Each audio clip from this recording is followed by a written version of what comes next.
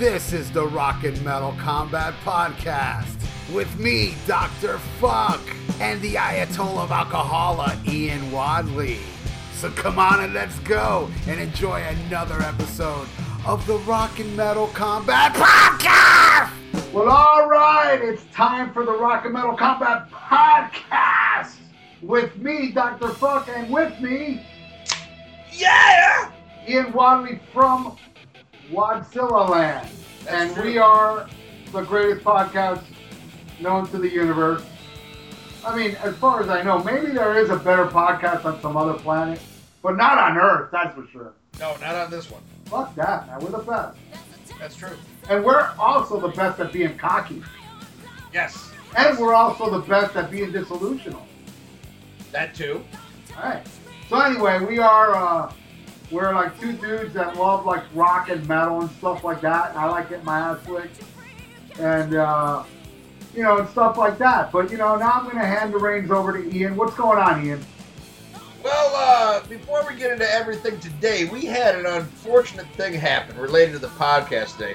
As you may or may not know, and I hope you do, we have the craziest, wildest Facebook page there is. And we had some drama today, didn't we, Ralph? Well, yeah, I mean, from a coward that does not have the balls to, stand up and say, hey, look, I'm the idiot that reported you. Because I put up a picture of Doro Pesch topless, and it seemed to offend this person that, I will give him this. At least his mom can give good head, because only a whore can raise a loser like this. But, that's right. Yeah, so, I'd love to be his mom. I'm sure I feel no teeth and she can make me come to a blowjob and lick a wicked ass. But unfortunately, this person will not show himself or herself. And if it's a girl, she's horrible in bed, and you'll feel too much teeth on blowjobs. Even if she gives that, So, I mean, we have 4 girls on the page, and I hope not one of them was offended. And it wasn't even both titties. It was just one titty, and a small titty at that. I know. Dora has little titties, man. What the fuck? Anyway. At first, I didn't even know it was a chick. I was like, hey, that guy's kind of got man boobs, But then I was like, oh, that's Doro. That's hot, Yeah, So somebody reported the picture, and I've been banned from Facebook for 3 days. Now, while we're recording this, it's Wednesday, so the ban will be lifted on Saturday. This is going to be aired on Sunday, so I'll be back on. But I do have I have 3 different Facebook pages that I never use. I have one that's kind of like the Dr. Fuck Structured Diet one, where I only use on Thursdays to plug my radio show. And then there's another one that's just floating in cyberspace that I never go on. That I only have one special girl on there, and I only have that one open to keep in contact with her. Which I only go on there to see how she's doing, which is like once every other month. So I'm on the Dr. Fuck page, the more predominant. So my main Facebook page has been banned for 3 days, but as this loser's listening right now, my page is back up. And you're not going to get me banned again because I have been censored and will not put up titty pictures because it's obvious this person has a hard-on against me because our own Justin Childers put up a bunch of naughty pictures and he didn't get banned. So there you go. I seem to piss off a lot of people and whatever. I mean, I know some of them, which has been proven, some of them have been upset with me because of this stupid act I do, that I act like I have this huge ego and this and that. So they get offended. So I don't know, maybe they're offended by that, or maybe they are offended that I actually did fuck their mom. It could be. And, I mean, seriously, if you're offended by a fucking titty, somebody, it might have been Gully from the rock show, Gully and Joe, put up a thing. Somebody did. They said, with all the violence in the fucking world, all the shit, like we just had bombings in Brussels, all this shit, and you're going to get all upset over a fucking titty. What is your fucking problem? And first of all, if you listen to this podcast and you're on this Facebook page, nothing should offend you. Okay, and now I see if somebody's like being, like some asshole like racist or homophobic, and homophobic, and I'm like not homophobic. I don't like homeless people. but you know what I mean? Like if somebody's not joking and just being a real prick, I can see that. But still, you know what you do? You come to me. You come to Ralph. And we've had people in the past do that. And I will take care of it. If it's justified and somebody's being, because that's how the whole Mike Shanahan thing came to me, was by, Stephen Kirsch had the balls. He goes, hey, I just want to come to you. And that's how you do it, people. Or if you don't like it, if you can't take the heat, get your ass out the kitchen. We on a mission. Fucking leave. We have spent too much time on this fucking loser. What else is going on? All right, well, there appears to be some kind of problem this week with iTunes. Our latest episode, the Rainbow Down to Earth episode, doing tremendous on Podbean and through other apps, but for whatever reason, it hasn't shown up on iTunes, at least in America. I don't know about other countries. If you're in other countries and you can see it, please send something to our dirty Facebook page and let us know. But in America, so far you can't see that episode. I hope the new episode comes up. I contacted Podbean. They said there's nothing on my end or Podbean's end. But sometimes iTunes can take up to 7 days. That's never happened before. Usually within 20 minutes after I post, it's up on iTunes. But anyway, we haven't had, and I don't know if this is any correlation, but we haven't had any iTunes reviews in a while. And I just found out, I was joking, Decimal Geek, they were complaining because they didn't have, well, I should say Aaron Camaro was complaining because they hadn't had any iTunes reviews recently. And I said a thing, joke, I was like, hey, I already put an iTunes review. And then I went on there, it never showed up, and I did that shit over like 2 years ago. So iTunes can be freaky. We have no new reviews from the U.S. to read, but this is what's awesome. Well, it is and it isn't. I wish iTunes was like everybody all over the world was together, but there is different iTunes for different countries. And I happen to have a set of iTunes that Josh Carlson sent me. Thank you so much, brother. And these are ones from jolly old England. And I'm going to read these because I think they like us almost more than the Yanks do. All right, this first one is from Gaz UK 73, and this is way back from November of 2014. He says, best rock and metal combat podcast out there. Even better now that the third wheel has been removed. Keep on rocking, guys. How old is this one? Yeah, from November 2014. Wow. All right. And it's 5-star review. And our next 5-star review, and I wish I could read the whole thing because sometimes the reviews are so long that you have to click like the more button to read the whole thing. But this is Denby666. And I know who this is. This is Joe from the Rock Show with Gully and Joe.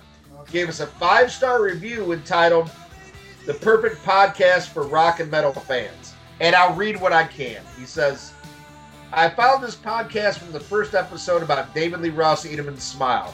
I was already a fan of Ralph's review channel previously. Every week this podcast gets me through my Monday morning. What's not to love? There's hilarious banter, great insight, and commentary into the rock and metal world. Where Ralph and Ian often disagree. I'm sorry. Oh, he did what you didn't like. He says, where Ian and Ralph often disagree, it's great to hear different angles on albums you may have already have opinion on. And then it starts another sentence, but I can't I can't get to see the full review. But thank you, Joe, so much. He's a guest on ours. Check out our Slayer episode at South of Heaven. Joe did a great job on that one. Our next review is called Dedicated to Metal. And this is from Phil UK 71. This is from December of 2014, 5-star review. Join Neon Knights Ian and Ralph, the defenders of the faith, as they live and breathe heavy metal from its birth at Tony Iommi's Lathe. The boys are back in town every Sunday. Subscribe to the Rock and Metal Combat podcast today. Awesome. Nice review. Next one, another 5-star review. This one's from Rob LCFC84. This is from May of 2015. A 5-star review entitled, If You Like Rock and Metal, This is a Must. And his review echoes that because it says, If you like hard rock and metal, this is a must. All right. But hey, thank you very much. Great review. Here's one from, I don't know how the fuck to pronounce this, PSHQET. This is from July 2015. 5-star review entitled Awesome. Best podcast out there for your rock and metal needs. No needles needed, as these guys inject you with laughter and a vast experience on the live front and great reviews on all formats. Thank you very much. And this is our newest review in the UK. This is from Stewie B. Another 5-star review says, loves these guys. I follow them on Facebook, one of the few good things about Facebook, and have been listening to this podcast since day one. They rock. Rest in peace, Lemmy. See, you should join our Facebook page. See, this guy said it. One of the only good things on there. Yeah, exactly. And yet there's still haters in the world. All right. Well, thank you so much, our UK listeners. And that's something I probably don't mention enough is we do have listeners all over the globe. I mean, seriously, like we have listeners in the Middle East because I can look and see where people are downloading all over the country. I know we've got some great listeners in Australia, in Ireland. I mean, all over the countries I would never imagine where I think a language barrier would be a problem. We have fans, and we appreciate you all over the world. And thank you so much. And if you left a review in another country that we might not see, send me a screenshot so I can read it, because I would love to give you guys credit for taking time out and doing that for our show. Ralph and I both appreciate that. Well, all right, let's get into the news. And here's a story that really kind of, picked up this week and caused a lot of controversy. And I'm going to be real honest with you, and I hope I don't offend anybody. I know we have some listeners that were offended by this, and I'm going to tell you flat out, I don't know why. And that was Gene Simmons coming out and saying that he's looking forward to the death of rap. Well, I got something against him saying that, but go ahead, Ian. All right, well, he did this interview with Rolling Stone, and I'm going to read some quotes from the interview. And he's quoted as saying, I'm looking forward to the death of rap. I'm looking forward to music coming back to lyrics and melody instead of just talking. A song, as far as I'm concerned, is by definition lyric and medley. Okay, so this is what he said about rap. And this is his opinion of rap. And his opinion on how it's held within the esteem of the Rock and Roll Hall of Fame. Now, in reading that, in no way at all did I see any bit of racism. Well, no, because rap is no longer just African American thing. No, it's not. It's culturally, it's taken over. And here's my thing. It's like, if he came out and said, I can't wait for the death of country, would everybody go, oh my God, Gene Simmons hates white people? And then, if they did, then you would be excluding people like Charlie Pride and Darius Rucker, who's now, and then I'm sure there's many black country artists. Well, not many, but a few that I don't know the name of. But it's like, what bothers me is anytime you criticize rap, you're being racist, and that bothers whoever thinks that is a racist. Seriously, if you think for 1 second Gene Simmons is being racist by that comment, then you're a racist or you're dying to look for racism. You're dying to look. As far as what Gene Simmons says, I'm against him wishing the death on any type of music. Either music, hey look, I'll be honest with you, I'm not the biggest rap fan. I like some old school rap. I love NWA, Ice-T, the Ghetto Boys. I can pick the rap I like only in one hand. Not that much. I'm very limited in my love for rap, especially rap now. I mean, I just can't get into it at all. I dislike it. But do I wish death on it? No, because it brings pleasure to other people. And I have this mentality because I'm against communism. And that is communism to me, trying to eradicate something that brings pleasure to people that are not like me. So I am against that. But at the same time, it's okay for Gene Simmons to say he dislikes it, but wishing death is kind of shitty. But at the same time, whoever thinks Gene Simmons is being racist, you're a moron. And I also want to say one thing that happened. I don't know if you saw this, Ian. This happened about a month or two ago when Gene Simmons visited that kid in the hospital. Did you see this story? Yes, I did. Beautiful story. Beautiful. Gene Simmons went to go visit a terminally ill Kiss fan. He was young. He looked like he didn't even look like 20 yet. He was maybe like no. He was like early teens. Yeah, he was very young, very young. And Gene Simmons showed up at the hospital with a bunch of stuff, Kiss stuff, signed stuff, and memorabilia of Kiss. And he made the guy's life, because the very next day he died. But right before he died, he got to hang out with Gene Simmons, his idol. And when I see stuff like that, it's hard for me to really criticize Gene in the long run, because honestly, that's really nice of him to do. Well, here's the Gene does things that grabs headlines, and I'm waiting for the death of rap. Okay, it's not something that can die. It's something that can fall out of popularity, and I agree with him. I hope it does, because I too love some early rap. I really do, but I have an opinion very similar to Gene Simmons. I'm tired of rap dominating popular music. I think it's made people lazy. People are not picking up instruments anymore, and that is not racist. Some of my favorite music, before I got into metal, I was into black music. When I had the subscription to Columbia House, before it was metal, it was black. But it was Kool and the Gang. It was Stevie Wonder. It was Earth, Wind, and Fire. These are bands that played instruments, that sang songs, that were musicians. Okay? And rap is not just black now. If you look at something, probably one of the biggest sellers is fucking Eminem. And now you see Grammys going to Macklemore and all this shit. And Justin Bieber's rapping, for Christ's sake. If that doesn't tell you that you're probably close to an end, nothing else will. And it used to be, there would be a breakdown in a pop song, you would hear a guitar player. Now when there's a breakdown, even in a pop song, there's a rapper replacing it. I think it's lazy. I think it's bad for music. Now, should all rap be banned? No. But this is just me personally. I would like to see a resurgence in songwriting, in musicians, in singing. I think music has suffered from the dominance of rap. I think it's made everybody fucking lazy. Even like I love some industrial, I love Nine Inch Nails. A lot of that's created on a computer.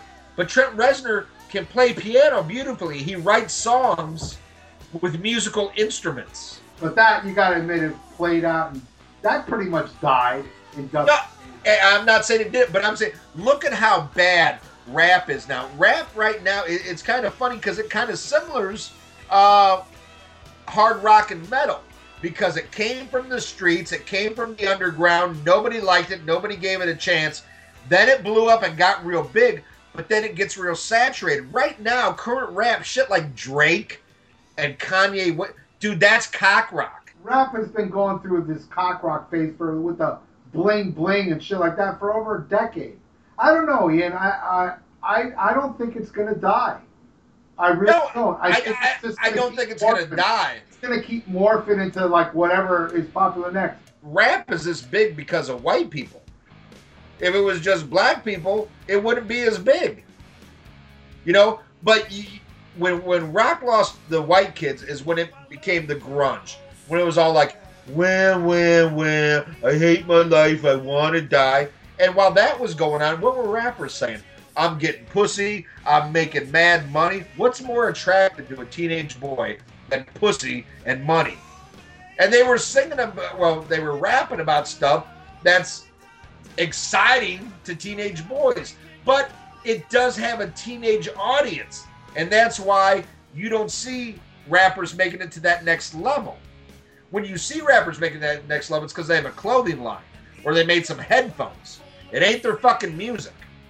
Well, I mean, just to put closure on this, I do agree with you in a lot of points you're making, Ian. The only point I gotta disagree is, the point of wanting it to die. I'm not saying die, but I don't want it to be the dominating force that dictates all of music. Because rap has dominated since the mid-'90s, and I'm tired of it. Okay, fair enough. I'm not. I mean, it's not that I'm not tired of it, or if I'm tired of it. I just really don't care. And I feel like, just my personal opinion, whatever people like, man, let them like it. We our generation of arena metal, arena rock, whatever, it's done with. But if we could just continue loving what we do and still support new shit, because that's another thing. I don't know about rap. I can't tell you. I'm not an expert on it. Maybe Mike Sears could leave a comment on our page about newer rap stuff that's getting him off. Because and if there is, I don't even know if there is, because I see a lot of people that love rap hating what's going on now. But that's beside the point. My thing is, man, I love so much new music, so much new metal, so much hard rock that's coming out that it's so under the radar. Nobody fucking knows about, because it's not on the Grammys. It's not, on, everywhere saturating the market like, Kanye West and Beyonce is. But it doesn't matter to me. Well, but here's another thing, and just to show you that I just think it's bad for music in general, not saying that it doesn't have a place and it shouldn't be allowed. I would never say that. Like, I hate fucking country, dude. I hate fucking country. But there should be country artists, because some people get off on that shit. Just not me. But I think it's healthier for music when real musicians and real singer-songwriters have a voice that I don't think they have anymore. Like today, and I'm not a huge fan, but you could never get a Sheryl Crow because she's older. She doesn't rap. You could never get a Huey Lewis, somebody who made it big in their 30s, because that goes against what's considered cool. But back in the day, it was all about the song. I just want to also bring up the fact that, dude, we're older now. Our time has come and gone. Think of, like, when we were kids. You had people that were into, like, Elvis, Bill Haley in the comments and stuff like that. That shit was passé. Nobody cared. What we have today, like, okay, I'll give you an example. Our music is hanging on by the threads of mortality. Because when you go see Judas Priest, Iron Maiden, Black Sabbath, you're going to see a lot of young people. But you're not going to see those same young people at, I don't know, Dr. Living Dead show or because those will be like in little tiny clubs. Yeah, there'll be young people there, but it's still not. The young people will be there, but the older people aren't. And that's another thing you got to understand. Older people our age, because we're the exception, have given up. No, you're right about that. They only care about nostalgia. So therefore, our mentality is dead. Because you and I and a handful of other diehards are not going to do shit. But what other people don't seem to understand, because America's so brainwashed, heavy metal is like the biggest form of music there is in Europe. Okay? They still play stadiums over there. Manowar plays fucking stadiums. And they can't even pack a club here. They're a joke in America. But my point is, metal will always live. Either it'll be underground or up. And rap, let me tell you something. Rap has been going 30 years already. So I don't see it going anywhere. No, and I'm not saying it should. I would like more music to be accepted than just that, because I think it would be healthy for music as a whole. Yeah, I know. We're going to go around this over and over again. Let's just end it by saying Kiss were the first band to do a rap rock song. Well, I don't know. Break it loose. What was rap rock before that? Blondie. Oh, Rapture? Yeah. I think that was more hip hop, if anything. Yeah, but there was some singing involved. But I didn't say that. That wasn't rock though. That was more like funk with that funk guitar. I didn't hear it. It didn't have that edge like All Hell's Breaking Loose. Right, but basically go ahead. The bottom line I want to make is I feel bad for people. Like, if you're honestly offended, I'm sorry you were offended by what he said. You just want to be offended. No, I'm talking about if you think it was racist. You also got to look at it this way. What if Kanye West said, I can't wait to the end of rock, to the death of metal? We'd all be like, fuck this guy. You know what I'm saying? So you got to look at it in the other perspective, because it's a rapper, or like any rapper, or Jay-Z or Dr. Dre comes out and says, I can't wait till metal dies. I can't wait till fucking rock is dead. You know, we'd all be fucking on. Well, Kanye came out. He had a famous quote a couple years ago. He says, you know, I believe it was, rap is the new rock stars, and I'm the biggest one in the world. Well, he's half.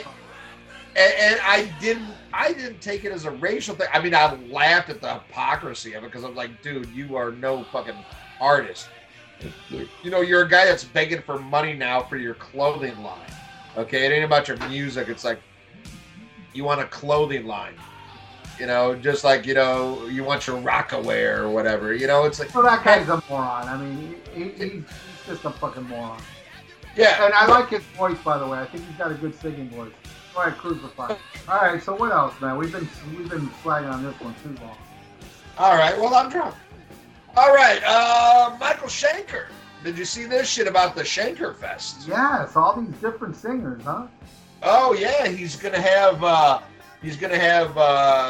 what's his name? Gary Borden, Graham Bonnet, and Macaulay Schenker play with the original.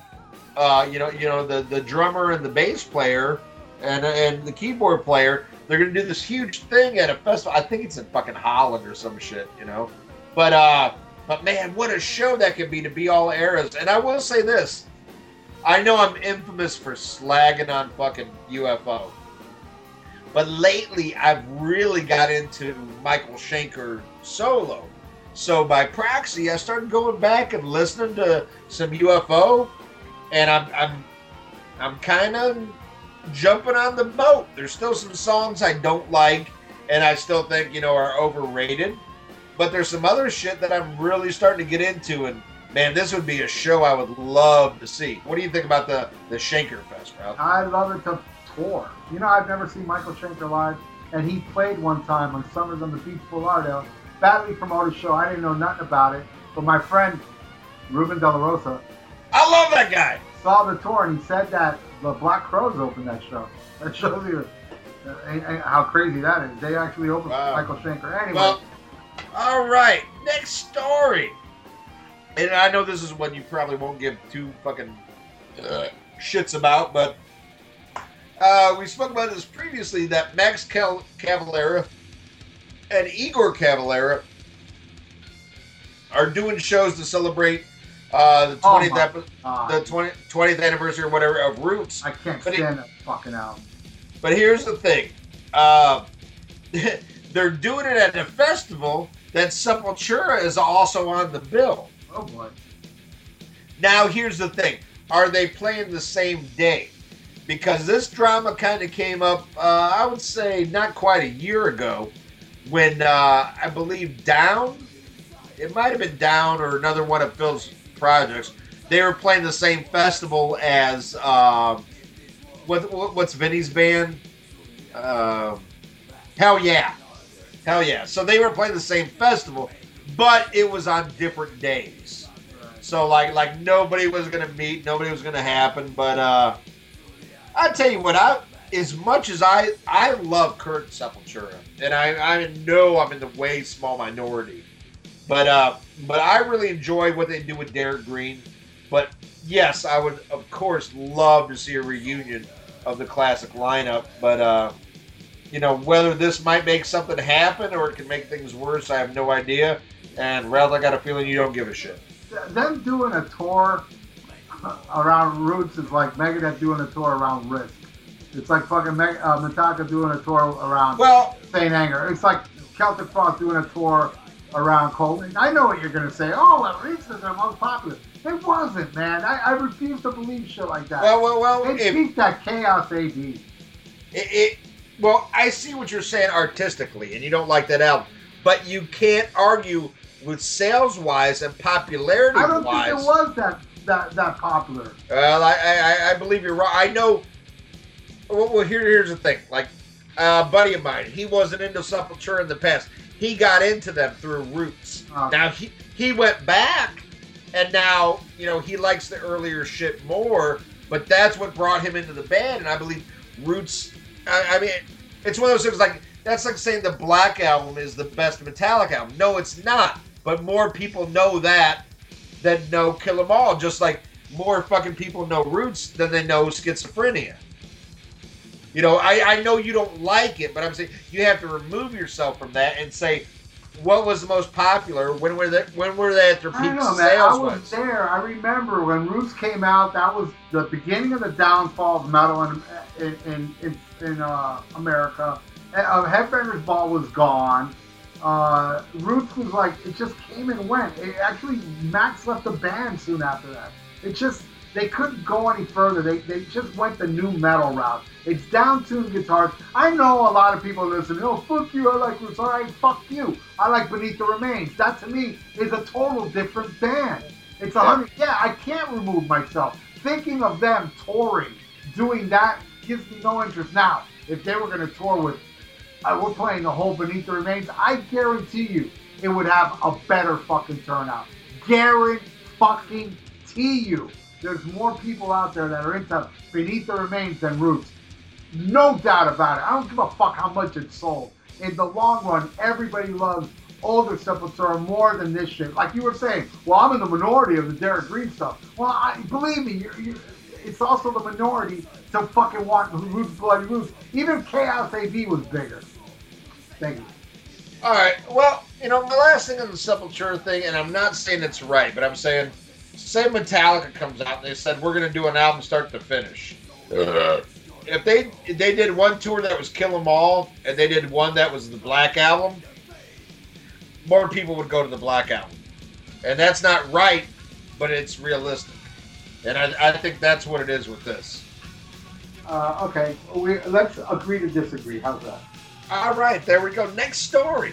Funny that I just mentioned Metallica, because Master of Puppets is now being inducted into the Library of Congress. What the fuck's that? What are you talking about? Okay, well, every year, 25 albums are inducted into the Library of Congress. It's like records that are considered of historical or cultural importance. And the requisite is that they have to be at least 10 years old, and it's stuff that is held in a vault. It would always be okay, this is the art of America. You have museums in Europe and everything, and this is the art of our country. Well, they do that musically with the U.S.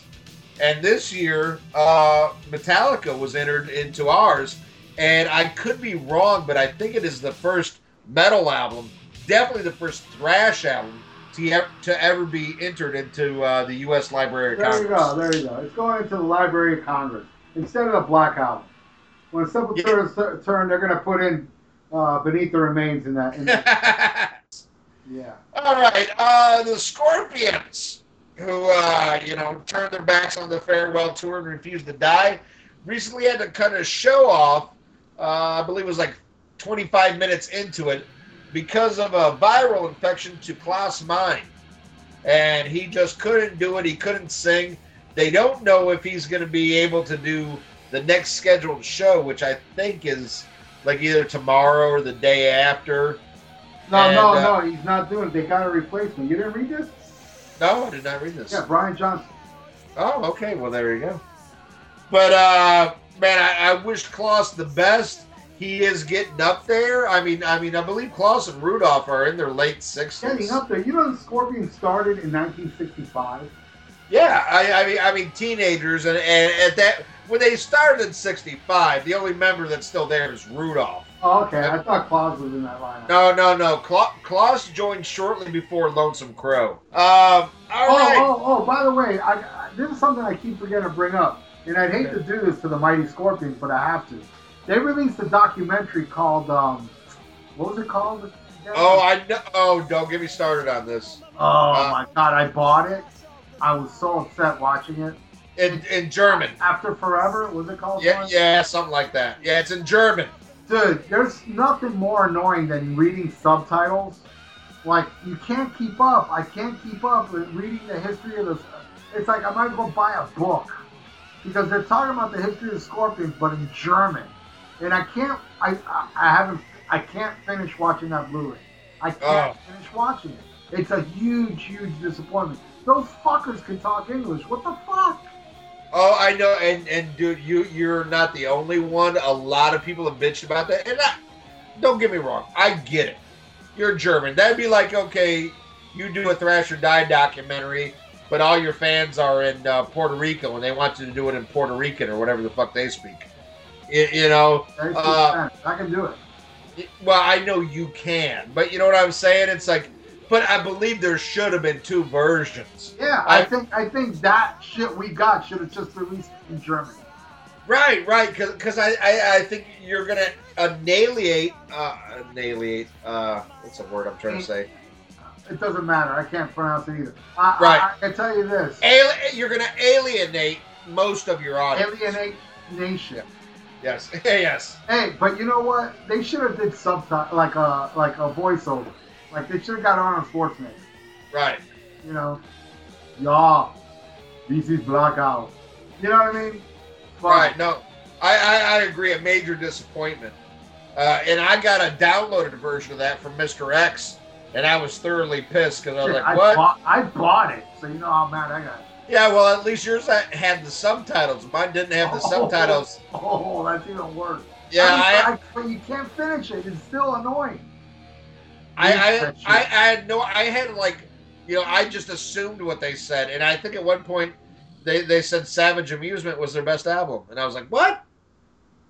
Wow. Zetro from Testament is saying, yeah, what the hell's up with this story? I think he might be on this. But then again, you thought fucking Death Magnetic was a return to form. I didn't say it was perfect, but it was in the right direction. Okay. Well, what he's saying is he says, don't be surprised if Metallica comes up with a great new album, because he says he thinks they're feeling the fire from all the other thrash bands putting out important thrash albums this late in their career. Not gonna happen. And not all of them are fucking, you know, because I mean, hey, let's say it, you know, neither one of us cared much for the new Anthrax. We both love the new Megadeth. I loved the last Slayer. You thought it was okay. Yeah, it was better than anything they've done since Season. We all agree there. And I enjoyed the last Exodus. You know, Death Angel's putting out some great albums still. Overkill never stopped putting out great albums. They got a new one coming out. Yeah, and I can't wait. But I tell you what, I hope he's right. But I'm always like that with Metallica. It's like, as much as I slam the fuck out of them, you know, in my heart, I'm always hoping that they prove me wrong, that they do something that, like, yes, that makes me proud to be a Metallica fan, and, you know, makes me feel like I'm fucking 14 again. And, you know, maybe they will, maybe they won't, but then it goes back again to at least fucking try.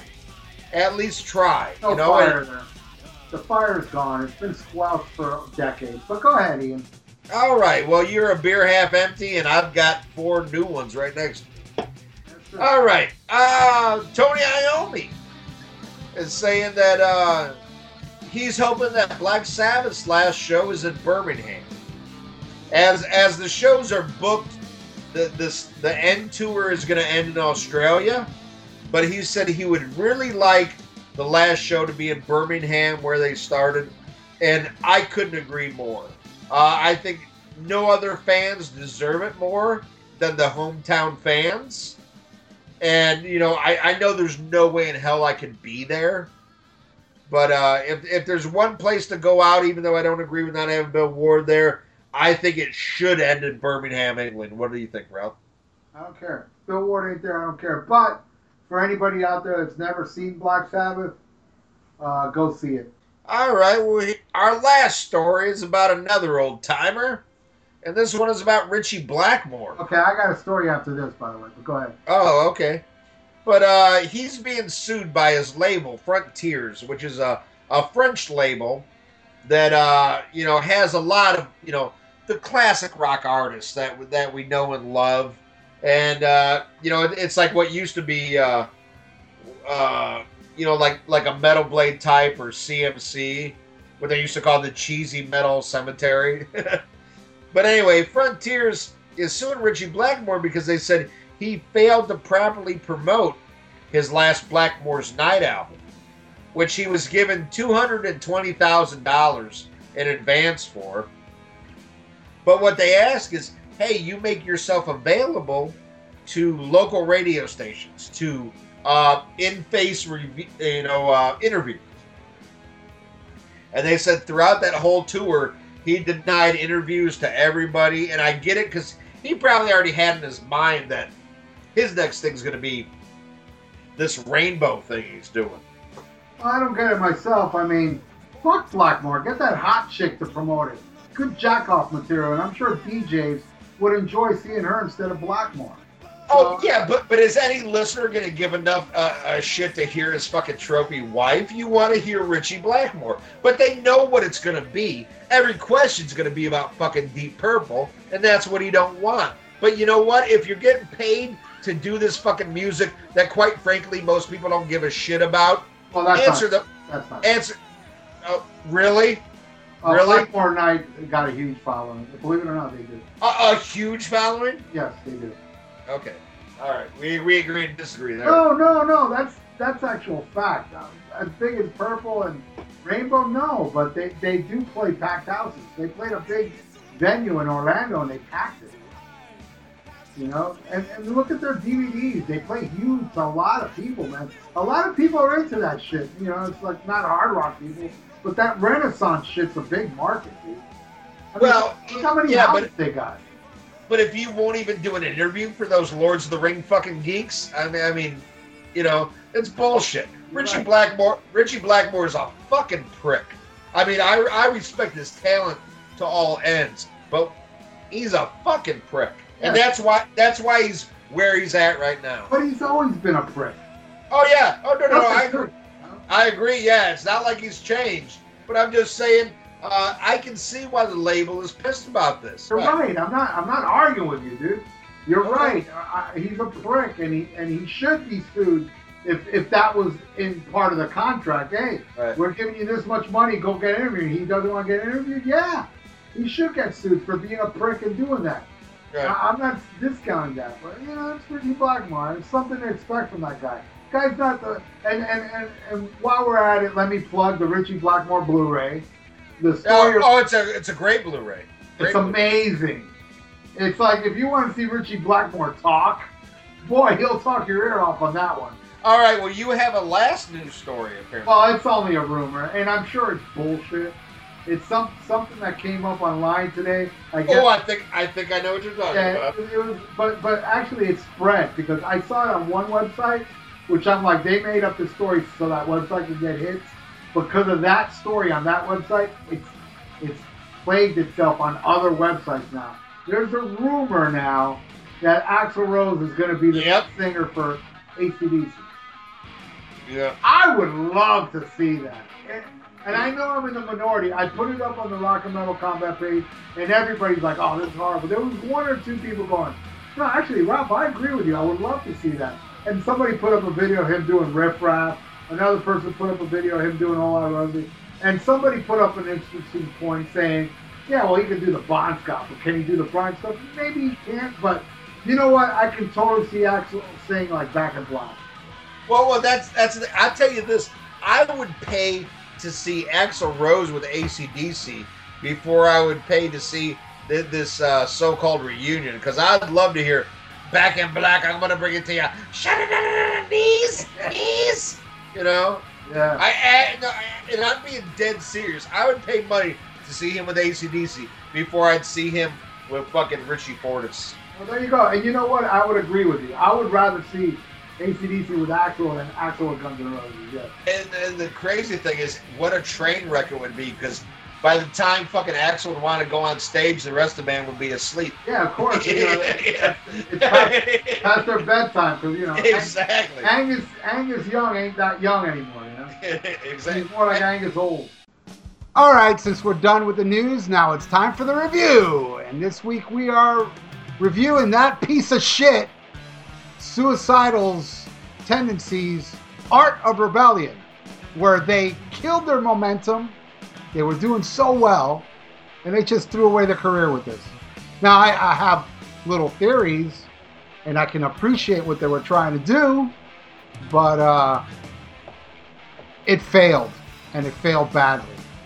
But Ian likes it, so at least it's good for something, right, Ian? That's right. I disagree. I love this album. Okay, that's cool. It's just that it just killed their career, correct?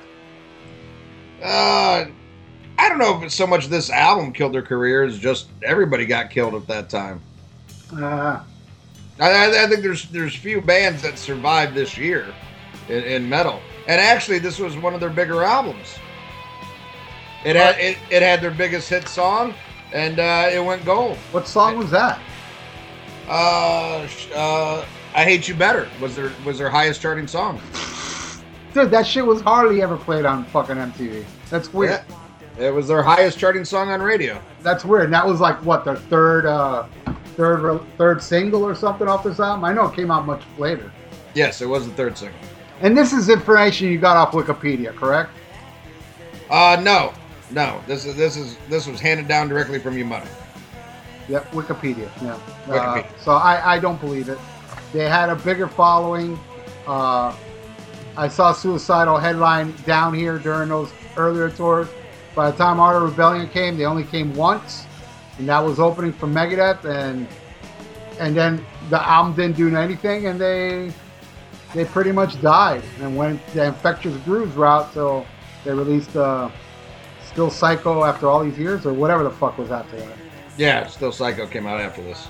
All right, so go ahead. Since you're more into this album, give us a little backstory. Well, prior to the release of this, drummer R.J. Herrera, I think is how you pronounce his name, he left over personal differences with Mike Muir, and they ended up recording this one. They didn't make it an official drummer, but Josh Freese, who after this album, he became like the studio guy. Played with Perfect Circle he played on your beloved Chinese Democracy. Played with a lot of people. He was the drummer for the album. But by the time the tour came around, they got another journeyman, Jimmy DeGrasso, became the touring drummer and the permanent drummer afterwards. But this is coming on the heels of 1990's Lights Camera Revolution, which was a big hit for them. Great album. Very highly regarded. It built upon what they did with How Can I Laugh Tomorrow. Was a transfer album. Them going more thrash than the punk they were known for. The first album's straight up punk. Second album is a bit of a crossover, and then they start going more thrash. And this one is just straight up experimental, even though there's elements of everything on this album. But, this one, and it did come out after the Infectious Grooves album in 91. I actually saw this tour. It was Infectious Grooves opening up, and then Suicidal. That was a headline club show I saw. But also around this time, they were opening up for Metallica, and they opened up some shows for Kiss, and, oh my God, who else? Hold on, I got a list here. Megadeth, and Queensryche, Guns N' Roses, Danzig. Wow, Queensryche, I saw them open for Queensryche on the Revolution album. Was Operation Mindcrime. Empire. And that album. Dude, I think your Wikipedia shit's all fucked up. Oh. Could be. I'm drunk.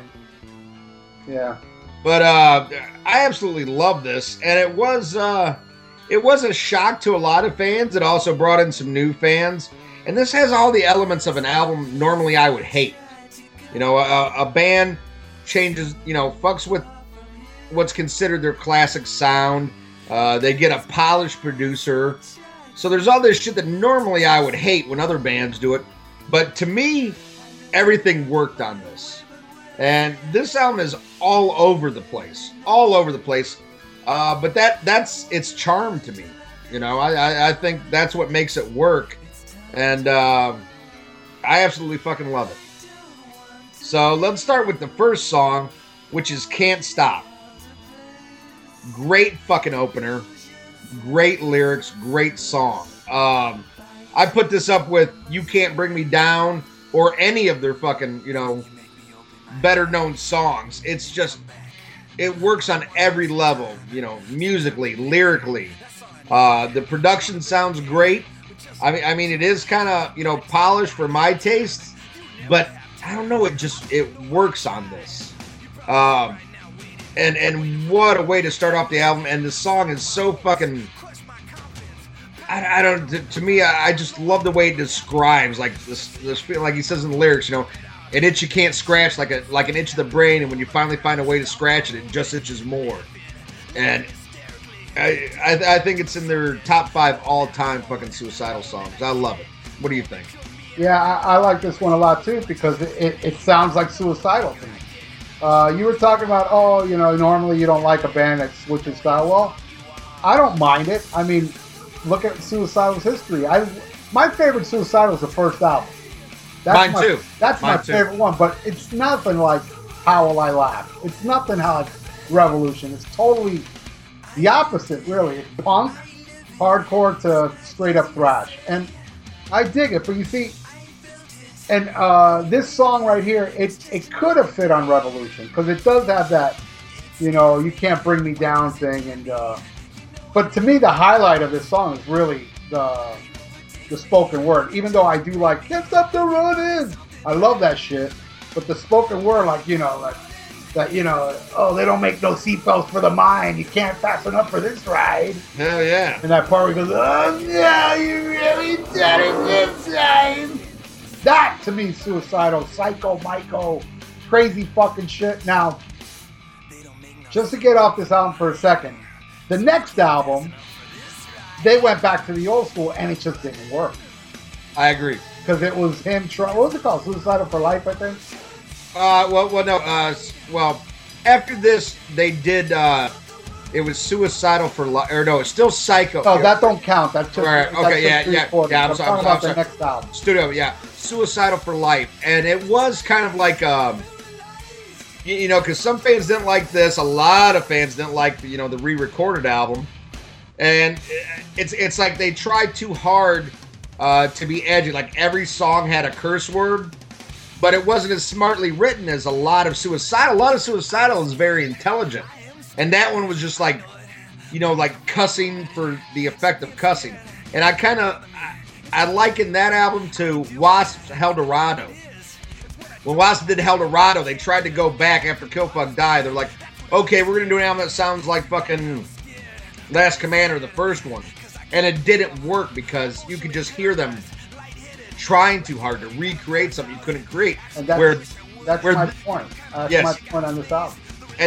But this album, to me, feels natural. Feels like a natural progression of where they were going. And even guitarist Mike Clark said, even though it's a very experimental album, they didn't go in with the attitude of like, hey, this is, you know, we're going to really branch out. He said this is just what happened because all the different players were coming into their own. You know, Mike Clark, Rocky George, Robert Trujillo, Mike Muir. I mean, they were all had different styles and different tastes, and it all kind of just blended together on this album. I know you don't like the flavor of it, but I dig it.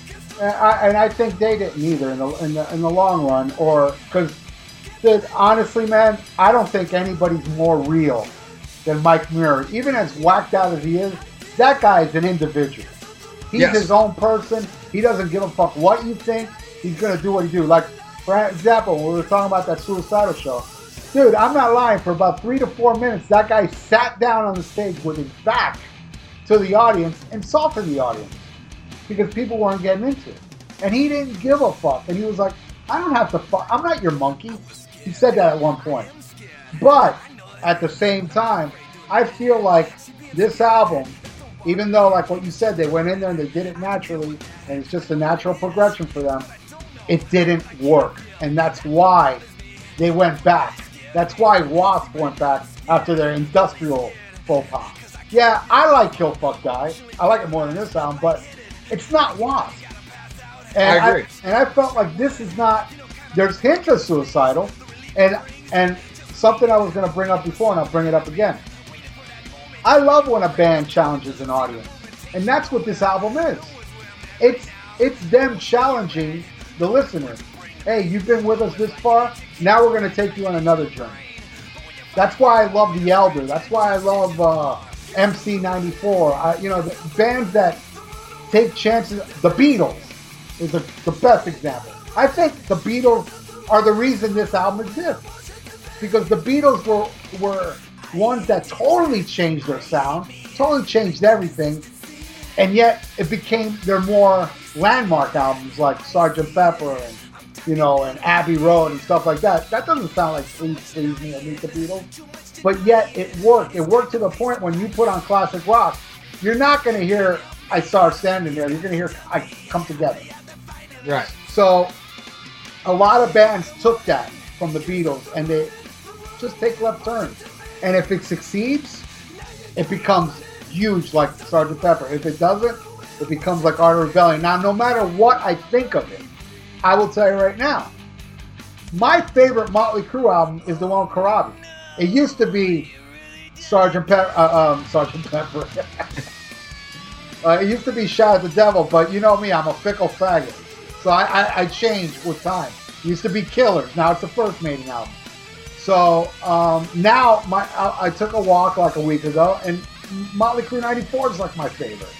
Now it's like, and then I put on Shout at the Devil, and I'm like, I like 94 more. But it's not Motley Crue, and right. It failed. Even though I love it more than all the other stuff, it fails. That's just the way it is. Yeah, you can blame the time for it or whatever, but honestly, I don't know, man. If 94 came out when Dr. Feelgood came out, I think it would have still failed. Because Vince Neil without Motley Crue is just not Motley Crue. Period. Anyway, to go back to this song, yeah, I think it's great. This is the direction I think the whole album should have went in. And as you see, this song is not your thrash song. It's got elements of older Suicidal with the craziness of You Can't Bring Me Down. Now, this is a journey they took me that I was on for the ride. But I can't say that for the other songs. The next song, Accept My Sacrifice, I got to tell you, be honest with you, I changed my opinion on this one. I like it. I like this one. I like the little bass riffage. You know, in a different way, I can strap on the seatbelt in my mind and challenge. I accept this challenge of this journey they want to take me on. Because Accept My Sacrifice does not sound like other Suicidal songs. So far in this album, they're taking me on a different journey that I'm along on, but I'm about to take off the seatbelt and jump out the car. What do you think of Accept My Sacrifice? I love it. I love it. I love the bass riff on there. This one he co-wrote with Trujillo. And I love the chorus on it. Accept my sacrifice. You know, I love the way he keeps going with that. And again, what a stark contrast to the first song. And that's what I love, man. This album goes up and down and all over the place. I mean, it really is a roller coaster for the mind. And I think it fits perfect because it's so different from the first one. Absolutely love Accept My Sacrifice. All right, go to the next one. All right, the next one, the power ballad. Now, this is one, this is kind of a stock thing, you know. Not stock as in bad, but I mean on How Can I Laugh Today? They had that. That was the power ballad of that album. On Lights Camera, they had the incredible Alone. And this is another one. I mean, just a really sad song of despair. And, you know, Mike Beer's not one like a self-pity guy. You know, like, woe is me, but this is just a tale of a man that is really, you know, at his end and just feels like nobody can identify. It was the first song off the album. I mean, first single off the album. Not the first video, though. No, not the first video, but the first single. I I really like this one a lot. I think it's great, and it fits in good with the previous ballads. This one's definitely more polished than the previous two, but I think it's a great song. What do you think? I think it has genius lyrics. The music, I feel, is forgettable. The video is more interesting than the music, if you ask me. And this killed the momentum of the album, because at this point it built up with 2 good songs, and then it just plummets. I think this song is forgettable and not really good. But the positive notes. I really do feel the lyrics, and I like the video. I like with the whole little spoken word, which later on Metallica stole for Until It Sleeps. But I like all those little words going on the screen, and them playing behind that glass. I think the video is cool, interesting, cutting edge. Of course, it didn't do anything because, God forbid, MTV actually gives an award to something creative. I think maybe Milli Vanilli probably won video that year. But the video is good. The song is forgettable. I just think it kills it for me. This is where I just lost. This is where I finally started worrying. But again, I gotta confess. Back then, I started worrying during Accept My Sacrifice.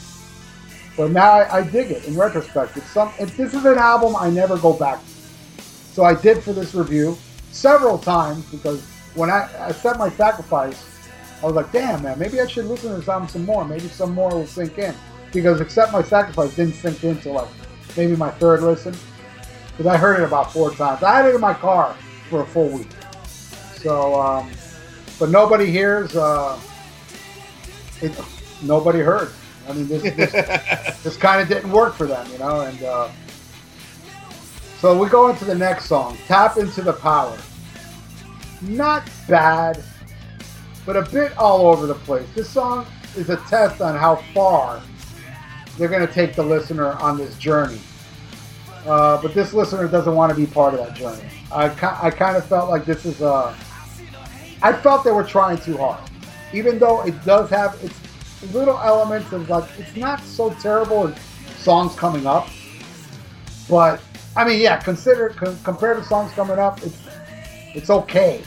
But if the rest of the album was killer, this would be a piece of shit. That's how I feel about Tap Into the Power. What do you think? I love it. Again, I think great lyrics by Mike. I like how it's talking about using your pain. Don't feel sorry for yourself. Take that shit. And use it to your advantage. Use it as your strength, your motivation, to change your situation. Don't wallow in your self-pity. Just use that. And I think it's positive lyric. I mean, for a band that gets so much shit for their name, Suicidal Tendencies. Most people hear that oh my God.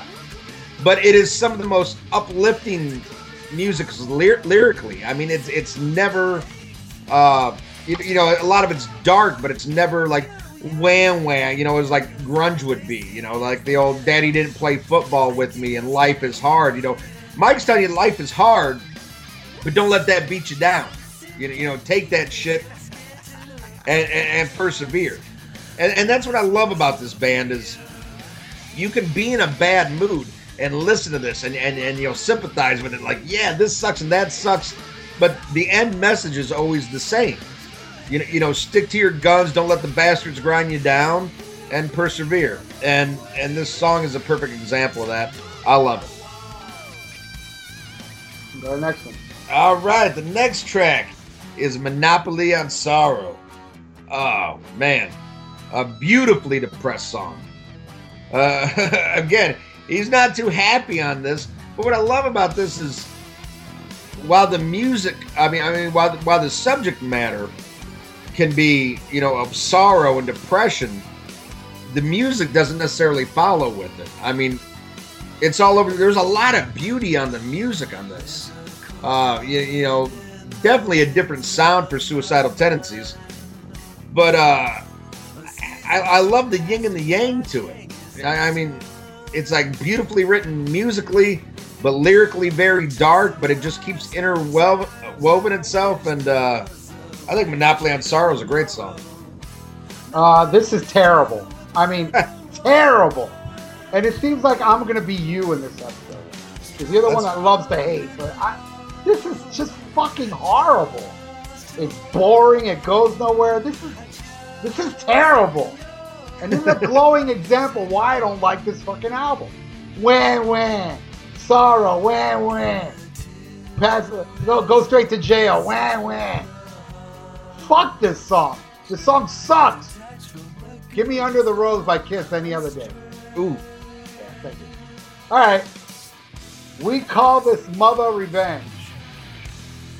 Heavier, not bad. By the way, I got notes here I'm reading. Something I don't do very often. I know, I like that. Not bad. More my speed.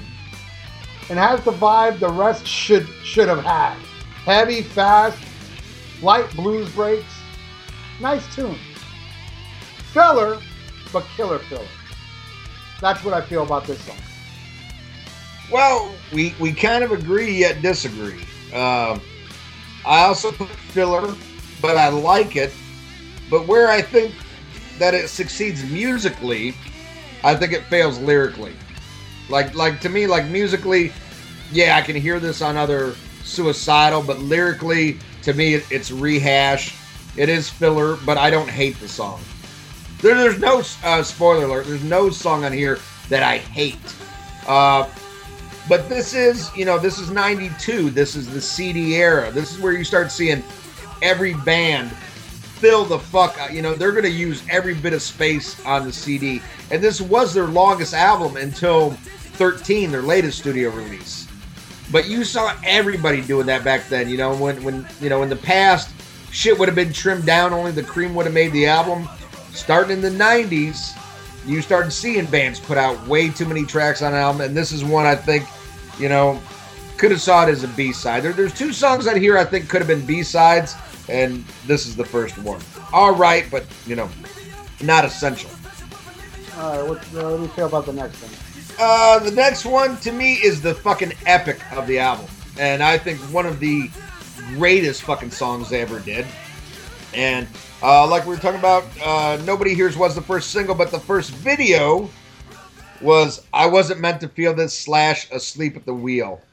It is just so fucking epic.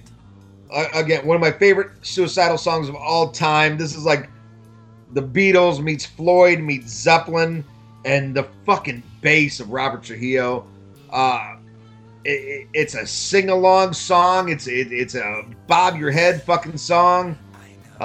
This is one that takes me on a fucking journey, makes me want to take a big old hit off the bong and just fucking chillax and groove at the same time. Where this came from, I have no idea, because they don't have. I do, and I'll explain it. They don't have another song like this. Well, they have some that came after that were a little bit close, but to me, nothing was as perfect and grandiose as this. This is probably my top 3 Suicidal songs of all time. Absolutely love it. Favorite track. This is terrible. I mean, horrible. And I'll tell you where they got this song. I saw Suicidal open for Jane's Addiction on the Lights Camera Revolution. They were down here 3 times during that tour. Where in this tour they only hear once. This song sounds Jane Addiction-ish. That's Jane Addiction. This song total, I feel like this is like the biggest cop-out song they've ever done. It's them trying to be Jane's Addiction. It's them not being suicidal. Way too alternative. I heard this first. It was boring, strange changes. I feel they were trying too hard to be different. And it kept a little bit of the Psycho Michael speech, so you can remember it is suicidal. But this is terrible. This is just so bad. And the video is even more annoying. But I do agree with you as far as, you should kick back and smoke bongs and do a lot of drugs so it can be somewhat enjoyable. But, I can't stand this fucking song. This is a song that I think of when I think of this album. Because it was the first video for it. It was just, and that's another reason why I think this album failed so bad. Because they threw this out there. It's like, dude, you're not Jane's Addiction. This is not Jane. that's what they were going for. See, Psycho Michael, they look at that time. What year was this when this album came out? 92. 92. Already Nirvana was out, all that shit. Yeah. So they wanted to distance themselves from the thrash, from the metal. They were like the first ones to do it, really. You know, later on it was, you know, your Testaments, your Megadeth and all that doing it. But they kind of saw what was coming. They saw the writing on the wall before it actually happened, because metal was still huge at the time. But touring with Jane's Addiction, I think, opened their eyes, saying, hey, because when I saw that show at Bayfront, that place was fucking packed. And I watched Suicidal. They were great because they didn't have no Art of Rebellion music yet. They kicked ass. They were amazing. Then Jane's Addiction came out, and I think I made, I don't know, almost 45 minutes, and that was pretty good. That was a good amount of torture I went through. But fucking A, do I hate that band. They're local. They're from down here. Oh my God, I can't stand Jane's Addiction, and maybe that's why I can't stand this fucking song. So, I know it's them challenging the audience and this and that, but fuck, man. This doesn't challenge me. This turns me off, because I've been a Suicidal fan since I saw them in 1985 on South Beach. You know, and I love Join the Army. I love Feel Like Shit. This is fucking awful. Terrible. And that's why I don't think they ever played it live. I know they didn't do it and it was like the video that was out promoting the album when they opened for Megadeth, and they didn't even bother to play this live because they knew they would get eaten up and spit out if they was to play this piece of shit in front of Megadeth fans. It just didn't work. Here's the thing that I was really disappointed about. When I saw them on this tour, you know, their headline tour for this, they played the first part. They played I Wasn't Meant to Feel This. And then they went into another song. They didn't play Asleep at the Wheel, and I was fucking pissed. Oh my God, I forget what they went into. I loved it, but at the same time, I was like, oh no. You know, it's like when you'd see Pantera and they'd start Domination but go into Hollow. You're like, no, play the whole song. Yeah, well, the way I remember, I could be wrong, but I think they played this with Megadeth as the opener, but not played it live. Just they streamed the audio of the beginning of this before they came out, and they opened the show with Captain Stupid. But going back to what you were talking about with the covers album, I mean the covers of their songs. Here's something I didn't know until recently. They actually recorded that the same time they did Lights Camera. Yeah, I knew that actually. Yeah, I didn't know, and you know, it was because he had legal issues with the label that owned the first album. He was getting like no, residuals from that, and that album was blowing up, became a landmark album, but he was seeing no money, so they did that. But I think that that album is totally. I mean, you'll never recapture the spirit of that first one. And then I remember they announced that album when I saw them on this tour. They said it was coming out, but it was supposed to be called Still Suicidal after all these years. And I heard that due to label pressure, they made him change it to Still Psycho because Still Suicidal sounded too bad. And I thought that was weak. I remember when it came out, I was like, no, it's supposed to be called Still Suicidal, not Still Psycho. And that's another reason I feel like this album was such a flop that the record company wanted to release that. The record company pressured them to do like older thrash stuff again. This album was a fail. This album destroyed their career. It just did. They were Suicidal at that time were becoming bigger and bigger. Every album was selling more than the last. They were just becoming huge. Maybe they did sell a lot on this album because of first week buyers that were loving everything before. But believe me, I was a first week buyer. I bought this shit when it first came out. And even after, because I saw this video, Asleep at the Wheel, before I bought the album, and I was like, oh, I'm sure the rest is good. You know? But I mean, again, though, name me a band in that era that came out with an album that was harder than the previous one. Unfortunately, I think the only example would be like fucking, Skid Row, Pantera. Or Pantera, but the rest of the bands, Metallica, Testament, Megadeth, were all putting out albums that were more accessible than what came before. So it wasn't just them. But all those bands, with the exception of Skid Row, still had a better career than Suicidal. After even if it was a downgrade, Cryptic Writings, even Risk and stuff like that were doing way bigger numbers. Then Suicidal pretty much died. Well, I agree, but I mean, there was also a band like Testament put out The Ritual, which, while I still like it, was way more accessible than what came before, and they went on a downward spiral. But I mean, not as bad as Suicidal, though. Some bands made the transition. But I mean, shit. Look at the record sales from The Ritual to Low. I mean, they fell off the fucking map. Yeah. You know, because there was some bands that made the change and some that didn't. And Suicidal was definitely one of those. You're right about that. I feel Suicidal was doing better than Testament. I feel like they were reaching that plateau where Megadeth was on, because they were really creating. I mean, I was there, dude. I saw it. I saw them in a little club. Then Join the Army was, well, actually a smaller club. But by the time Trip of the Brain came out, they headlined Summers on the Beach, which is a big club, and it was fucking packed. Then Lights, Camera, Suicidal, they played the Cameo, which is like a big theater. But then, you know, when this came out, it was like they just came, they opened for Megadeth, and they never came back. Not even that Suicidal Infectious group came down here because no promoters wanted it. I'm telling you, dude, you may have read this shit on Wikipedia, and dude, I Hate You Better. It's like, who the fuck thinks of that song when you think about Suicidal? When you think of Suicidal, you think of Institutionalized, You Can't Bring Me Down, and to a smaller extent, Send Me Your Money. But who the fuck thinks of I Hate You Better? That's such a... I do. I love it. No, but I'm saying right as a whole.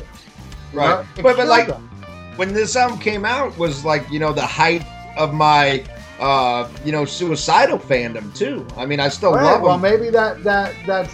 But I'll give you a better example. Who the fuck thinks of Uncle Jack's by Motley Crue? You know what I'm saying? As much as I love it, dude, it flopped. It just died. And this is a great example of a band killing their career by taking a chance. And I commend them for that. Right. Because, and I'm sure they loved the shit, but they saw it. It didn't do anything. It actually sealed their fate. And Suicidal now is more of a cult band. Suicidal is a band that I saw them, the last time I saw them, it was a good turnout. They played a nice big place, but it was fucking nostalgia. Right. That's what Suicidal Tendency is now. If they release an album, number one, they ain't on no label.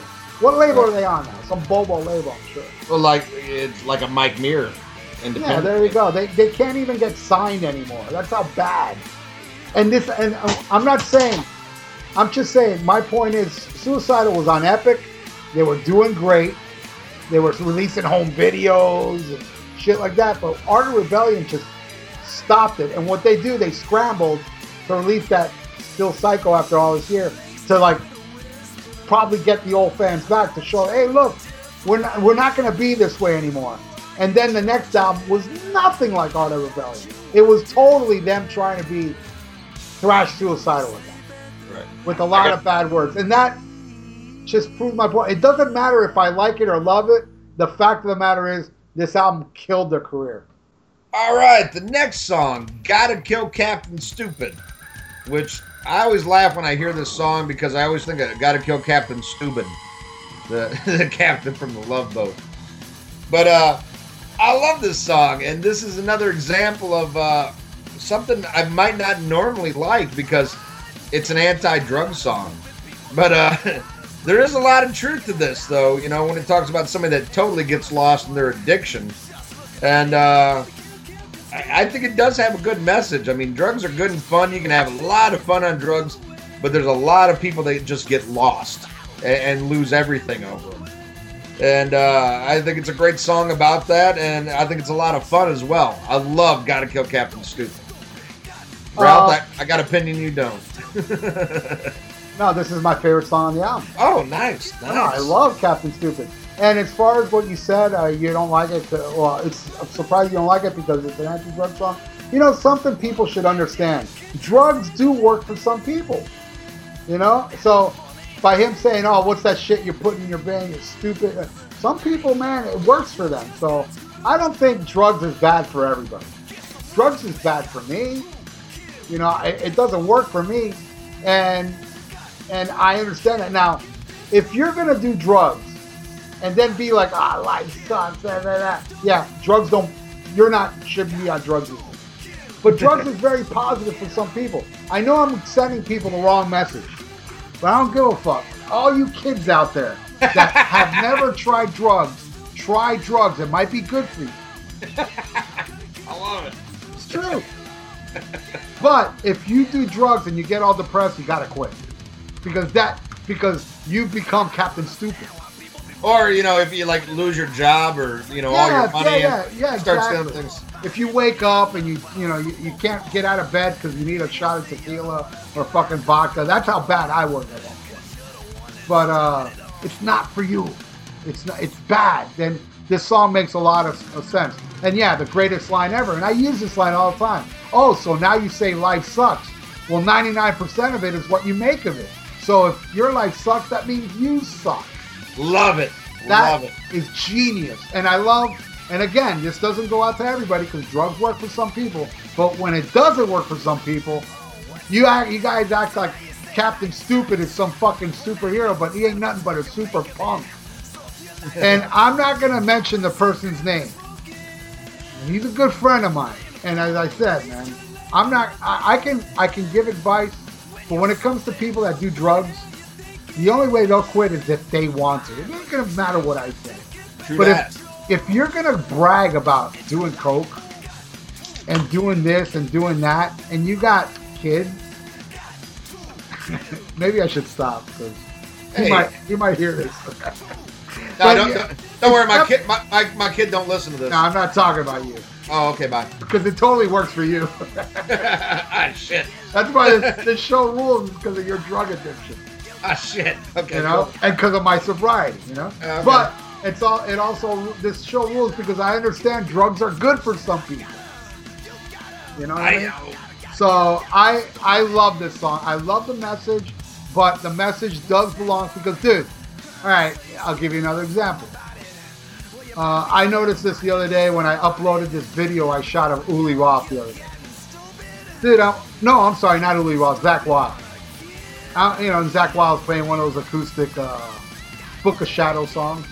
And if you look at the video I shot up, the guy sitting next to me, he's like, all this time, you never sympathize. Like this horrible voice, and I'm thinking, see, this guy shouldn't be drinking. Because he's ruining the show for me. Don't you hate that when you go to shows and some asshole with the most tone-deaf voice is screaming the lyrics and you can't hear the artist sing? No, because I can't hear him over me singing the song. That's right. I was about to say, you should stop drinking. What? It may have been you. It may have been you all the way from New Orleans screaming it. I heard it all the way down here. But dark side. But shit, yeah, man. Fucking Captain Stupid rules. And come on. It's total thrash. This is them going, hey, look, we're here again. But, when you put up a song, just one song, old school, it ain't going to work. See, and here's another thing. I understand them taking the chance, but the thing is, when you build up an audience with your style of music, and then you completely change it 100%, it's not going to work. Not in the 90s. Because here's another example. They saw this by seeing Jane's Addiction going on tour. They see that shift of people. Those people that are loving Jane's Addiction, I'd say 80 to 85% of them would not like You Can't Bring Me Down. You know what I mean? It's correct. It's something that alternative, and anyway, the next song. Why don't you take it, Ian? I'll Hate You Better. Yeah. I'll let you take it last because I know you're going to slam the fuck out of this. It's fucking terrible. I absolutely love this fucking song. I think it's beautiful. It's so out of the wheelhouse for Suicidal. But the thing is, it's like it's an angry song, but like dressed in a fucking pop song. And the guitars, a lot of the guitars on this album, like really shine. It's not as crunchy his previous Suicidal albums. And again, this song has all the elements that you hear me bitch about so other many bands doing, changing the sound, the slick producer, all this shit. But I gotta call it like I see it. To me, it works on this one. And this sounds like no other fucking Suicidal song. And I love it, though. It's so happy, but at the same time, it's like, hate me all you want, because, bitch, I'm going to hate you better. And I'm going to win in the end. And to me, it's still an empowering song. And I just love the it's so out of left field. It reminds me of, an album that I know we're going to do in the future. And it's an Anthrax album called Stomp 442. And they have this song called Bear, which is unlike any other Anthrax song, but yet it's perfect. It may not be the most perfect Anthrax song, but in and of itself, it is a perfect fucking song. Spoiler alert, Bear is the best fucking song on 442. Thank you. All right. You heard it here first, kids. But and I'm sure, Ralph's going to disagree with me, but I see it that same way. It's so different for the band, but when it's a great song, it's a great song. And to me, this is great. Even though, if you're expecting to hear You Can't Bring Me Down to Trip the Break, you're not going to get that from this song. But in and of itself, it's like Ralph loves Until It Sleeps. And then to him, it's a great song. And to me, I absolutely hate it because it's not Metallica. It sounds nothing like Metallica, and it pisses me off at a time when I needed Metallica to come back from the Black Album and do like Fight Fire with Fire. They went a 180 and did that shit. And I'm sure that's how Ralph views this song. When he wants to hear another, You Can't Bring Me Down or Trip the Brain, he gets this shit. And it doesn't... Die a Little Each Day here. Oh, I love that one. Yeah, and that song is very weird. Oh, love it. Dude, that song, I gotta tell you, that's all Join the Army, by the way. Forget about that re-recorded version. Right. I Die a Little Each Day, to me, is the greatest Suicidal song, period. Oh, and it's different as fuck. Oh, yeah. Take a walk down under the street. Dude, that riffage going on, and the vibe, and the very light singing he does. Like, oh, yeah. And I'm sure, there was a lot of people who hated Join the Army because it didn't sound like the first album, Yeah, but you know what? I didn't see it because Suicidal really was very underground at that time. Oh, yeah. Over here in Florida. I'm sure in L.A., they had more of a bigger following. I discovered Suicidal from a girl who was a couple years older than me, and she was like the alternative chick. And I looked in her, we were in music class together, and she would bring her music with her everywhere. And her kind of shit was like, Cure, Susie and the Banshees, Butthole Sur, it was all underground, especially at that time. When, maybe if you watched 120 minutes, you'd see this shit on MTV. But in other words, you wouldn't hear it. And I remember looking through her tapes one day, and I saw Suicidal Tendencies. I'm like, wow, that sounds evil. And then I picked the cassette out of her. You remember those cases you used to have to carry cassettes in and shit? Yeah. And I picked it out, and I saw that fucking album cover. What an amazing album cover Join the Army is. Oh, yeah, it's awesome. And I was like, oh, I got to check this out. And it was so weird because it was weird even for this chick, she's got Echo and the Bunnymen, and then here's Suicidal Tendencies, and I see that artwork, and then I hear the music, and it's heavier than what I was listening to, but it's kind of punky at the same time. But they were all over the map, and to me, this is an example of another Suicidal song that is all over the map. But unfortunately, I don't think it sat too well on your ears, so enough of me bragging about it. I will say this was their highest charting song on Billboard, but and it was the last single off the album. It makes no sense to me because this is a song that was on MTV for maybe 3 times, not like Send Me Your Money and shit. It wasn't played much. I never heard it on the radio. I did hear Send Me Your Money back in the day on the radio. I did hear this on, we had a hard rock station in Chicago for a very short time. I did hear this on the radio. Okay, well, you like it, I don't. But, there's a lot of people that don't like this song. I'm sure there's a lot of people that don't like the song. But this is what I got to say to all of them. I hate this song better than you. This song sucks. It fucking sucks. It's boring. Another video to help seal the fate of Suicidal Tendencies from going to the next level. This is, you're saying, you know what? Maybe you're right. Maybe this was the highest single and this and that and Billboard, and a lot of people heard it, and all those people that did hear it said, fuck this band. So I hate this song better than anybody out there. Fuck this song. Let me ask you something, Ralph. If they came out with a heavy album, do you think it would have transcended them to the next level, or do you think it just would have been another album? I mean, seriously, for this band at that time when grunge was taking over, do you think a heavier album would have really propelled them? No, but I think it would have kept them at an even level, like they did for Slayer, Megadeth. It would have kept them at that level, where this one just made them plummet. I don't think a heavy album would have made Suicidal bigger, but I think it would have kept them in a level where if they would have stuck to their guns, like an Overkill, for instance. Right. You think Overkill got better with I Hear Black or a WFO or From the Underground? No. They remained at that same level. But in hindsight, they held more respect for staying that way, I believe. Well, Suicidal would have as well. I think what Suicidal should have done, in my opinion, I think that next album, this album, should have been more thrash and fucking old school punk. A combination of the first album and Light Camera. If they would have went there, I think they would have got more of a legitimate, but they were chasing something that they just couldn't achieve.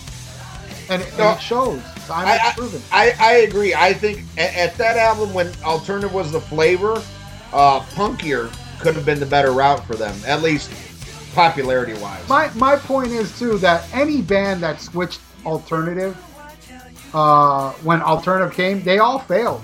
Think about it. All the bands that, your hair bands, I remember a Bullet Boys released, like, what was it called? Acid Monkey or something like that? Yeah. They were trying to be alternative, fucking failed. Well, no, Metallica did it, Megadeth did it. Yeah, but no. Megadeth, Megadeth stayed at an even keel, where Metallica is an exception of a band that can release them farting into a microphone, because after the Black Album, they can do no wrong to the mass population that cares about the Rock and Roll Hall of Fame and the Grammys.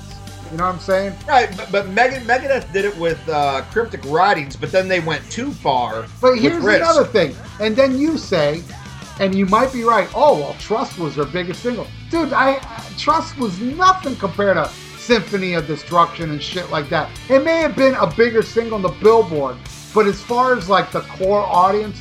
Right. Well, I will say, I lived in Florida. More important. I lived in Central Florida at the time. I lived a little bit south of Orlando, and when Cryptic Writings came out, dude, you heard that shit every fucking hour, and it made me cry. I mean, I hated it.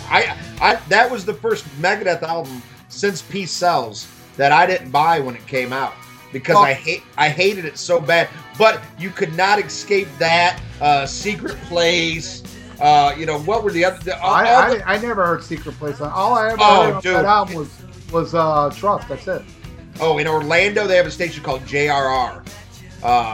And they do that Earth Day Birthday Festival every year. But it's horrible corporate rock radio station.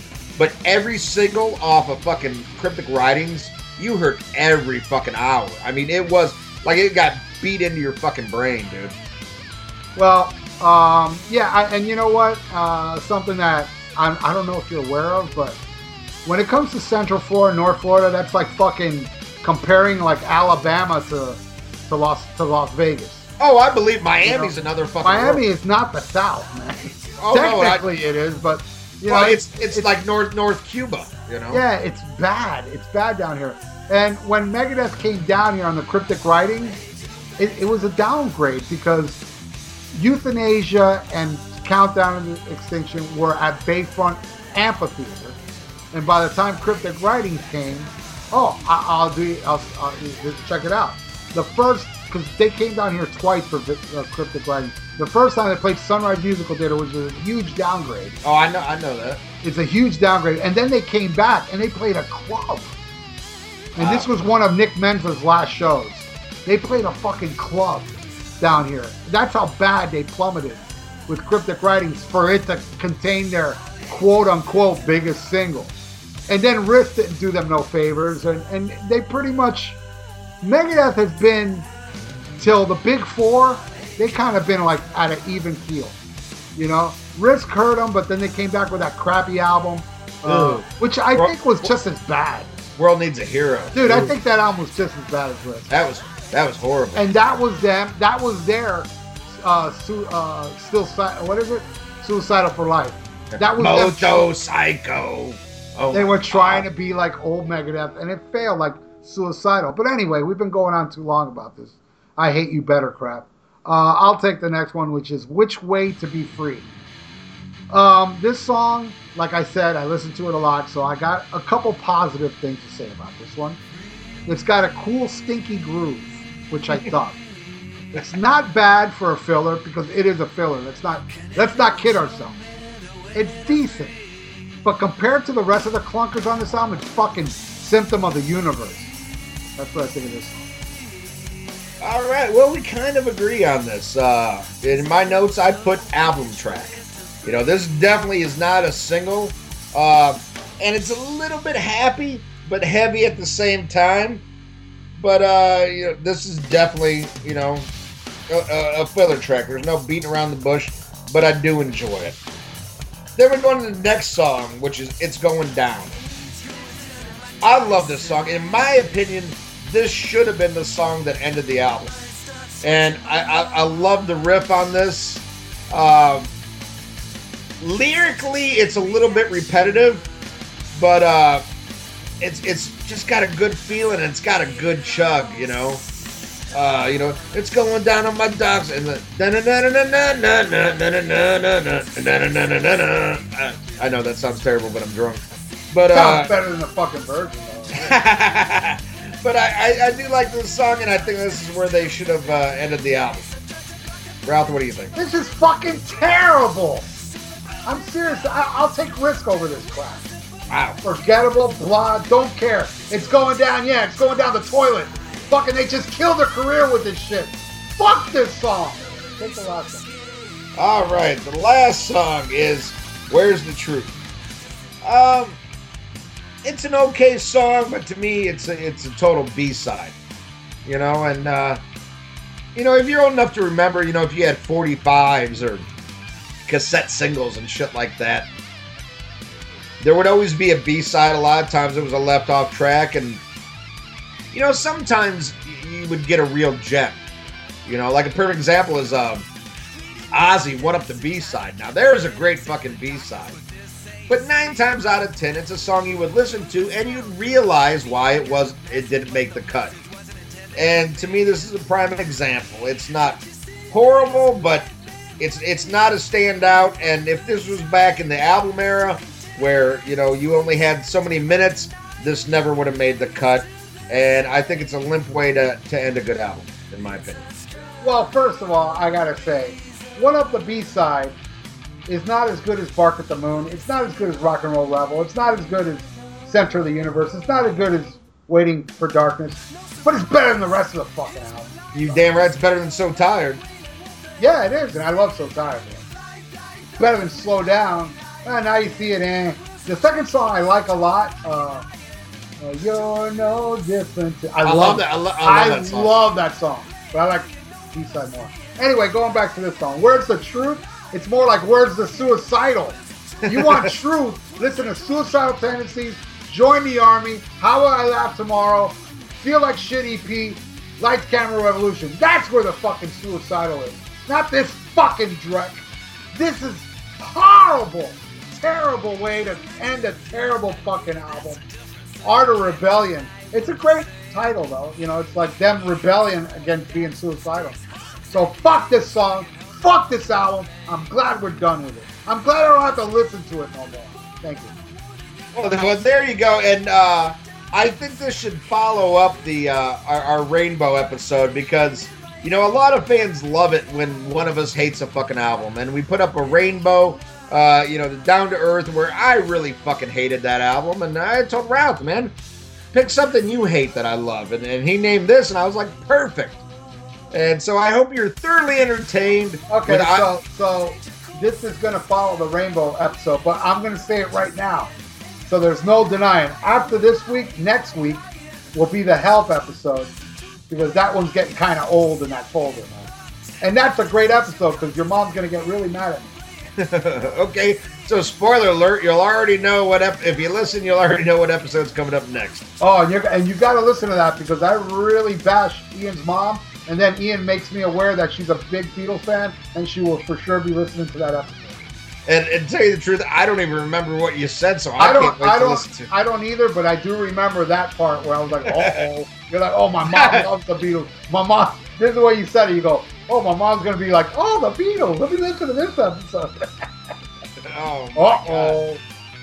Oh, she's really going to hate you now. Yeah. They don't make no seatbelt for their mind. What do you mean now? That bitch already hates me. Oh, no offense. I didn't mean to call her a bitch. I'm talking to you, Ian, not her. Like she's listening to this. Yeah, don't worry. That'll just be suicidal. What's my son into? Oh, my God. So, this album that I love and Ralph hates was released June 30th, 1992. That was a dark day. Produced by Peter Collins, who prior to this was probably best known for Horrible Rush albums that he produced. I believe he's the guy behind Power Windows and Hold Your Fire. Well, then that makes a lot of sense. And I got to say, one thing positive I can say about this album, they really did stick by their name, because they fucking did Career Suicide. And so there you go. To me, it was the last great Suicidal album. Even though there's something I enjoy on every Suicidal album. I really need to listen to 13. I really haven't dug into that one yet. It's very forgettable. I actually is it Prime Cut? It's all forgettable stuff. Oh, I like the bonus tracks on Prime Cuts, the greatest hits. I gotta listen to it again. I think this album. I have it. I actually own it. But they did two, when they got back together. They broke up after Suicidal for Life, then got back together, but it was really just, Mike Clark and Mike Muir. But, they did two albums that were more on the punkier side. And I mean, to me, it wasn't the classic sound, but there's still songs I enjoy. But to me, this is the last one and that I really love. But anyway, Ralph hates it. So there's your hate-filled review. I gotta also say, the last time I saw Suicidal, and I don't know if it's out there yet, but I saw the opening act was No Mercy, which had Mike Muir, but he's no longer in the band. It's Mike Clark. Right. And they were fucking amazing. Oh, really? And I don't know if they have anything out.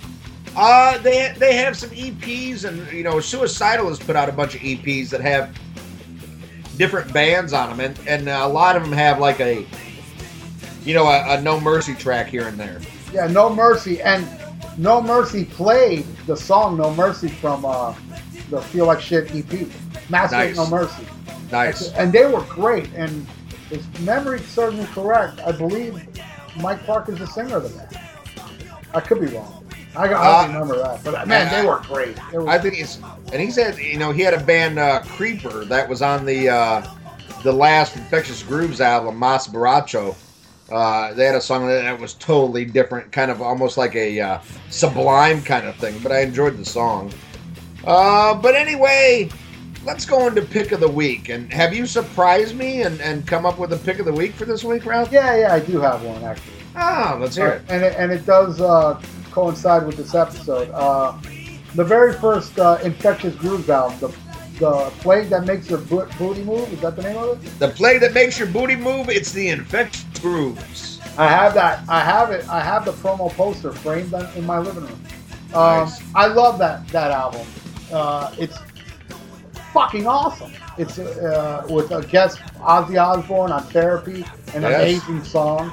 A cool fucking videos for it, and they have a cool video for Punk It Up. Yeah, and drums by Stephen Pierkins from Jane's Addiction. Jane's Addiction. Yeah, I think it's an awesome fucking album, very stinky groovy. Great bass player from Trujillo. Kind of, and unlike this fucking album, it's not all over the place. It does have some hints of Suicidal, but it's very funk oriented with a stinky groove going from track 1 all the way to the end. Kept my interest. Even the little Sarsipius spoken words. Oh, I love that shit. Yeah, all that shit's funny. So, Whipped cream, put it all over your body. Yeah, exactly. So that is my pick of the week. I love that album. The Sarsipius arc was kind of, to me, I kind of felt like that was kind of like just thrown together, which with a great version of Fame, by the way. Yes. Now, I agree. It is a step down, but there is some shit that I really love on there, like Three-Headed Mind Pollution. Oh yeah. There is some good stuff, and I love the third Infectious Groove Family Psycho. Yeah, is way heavier. There's some good shit on that, and I love the last one, Mas Baracho. Which is the third one has These Freaks Came Here to Party, right? No, These Freaks Came Here to Party is on Sarsipius Arc. Oh, okay, I like that one too. Yeah. And supposedly they're working on a new album. Unfortunately, it's not with Robert Trujillo. I know James Hetfield really frowns on any bass player doing any outside fucking shit. But man, I'd love to see him come back and do some more Infectious. Great pick, Ralph. All right, that's your pick. All right, my pick is probably, my opinion, the greatest EP of all time. Even though to a lot of people it's not. Oh, thanks, bro. Oh, yeah. I mean, the second greatest. So it's not Combat. Okay. It's by a little band you might have heard of. They've been in the news a little bit lately. AC/DC. And the album is 74 Jailbreak. You by the way, Ian, you picked this already. I do remember this. Oh, yeah? Yeah, you already gave us a pick. You got another one? Or you want to stick to this one? Because it is good enough to have twice, but, Yeah, I'm going to stick to it because I'm too drunk to get up and go over my CDs. All right. And again, dude, Jailbreak. You Ain't Got a Hold on Me, Show Business, Soul Stripper, and Baby Please Don't Go. And not a fucking stinker in the bunch. Not one thing like, oh, that's filler. You Ain't Got a Hold on Me, man. That song fucking rules. Oh God! But all of them fucking rule. And these were songs that this was definitely for the American audience.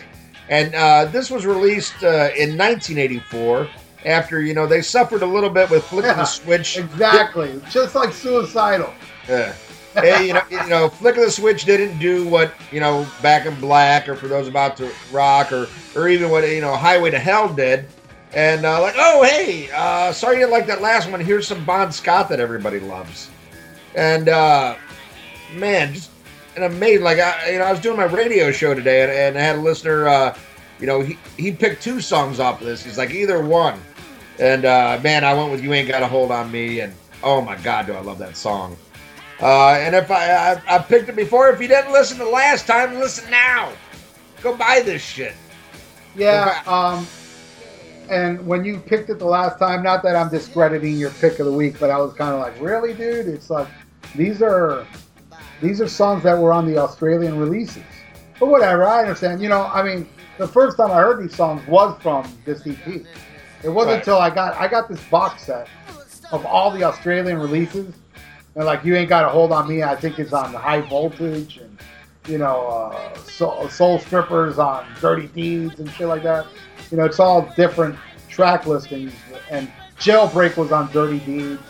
But since nobody's heard those songs here, I think that was pretty much the best of the songs that were not released in America. Except Rhapsody in Blue should have been on there as well. And, the majority of our listeners, I mean, not to take anything away from anybody, but the majority are from the U.S., and we do have a lot of young listeners that might not know this because it doesn't get talked about as much as the other albums. This is kind of like, when, you were a fan in the 80s and I was a fan, we knew this and loved it, but, as time moves on, you don't hear about it as much. It did really well. I bet it sold more than Flick of the Switch.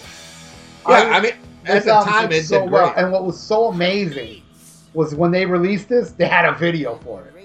Yeah. Because they actually shot not one. I don't know if you know this.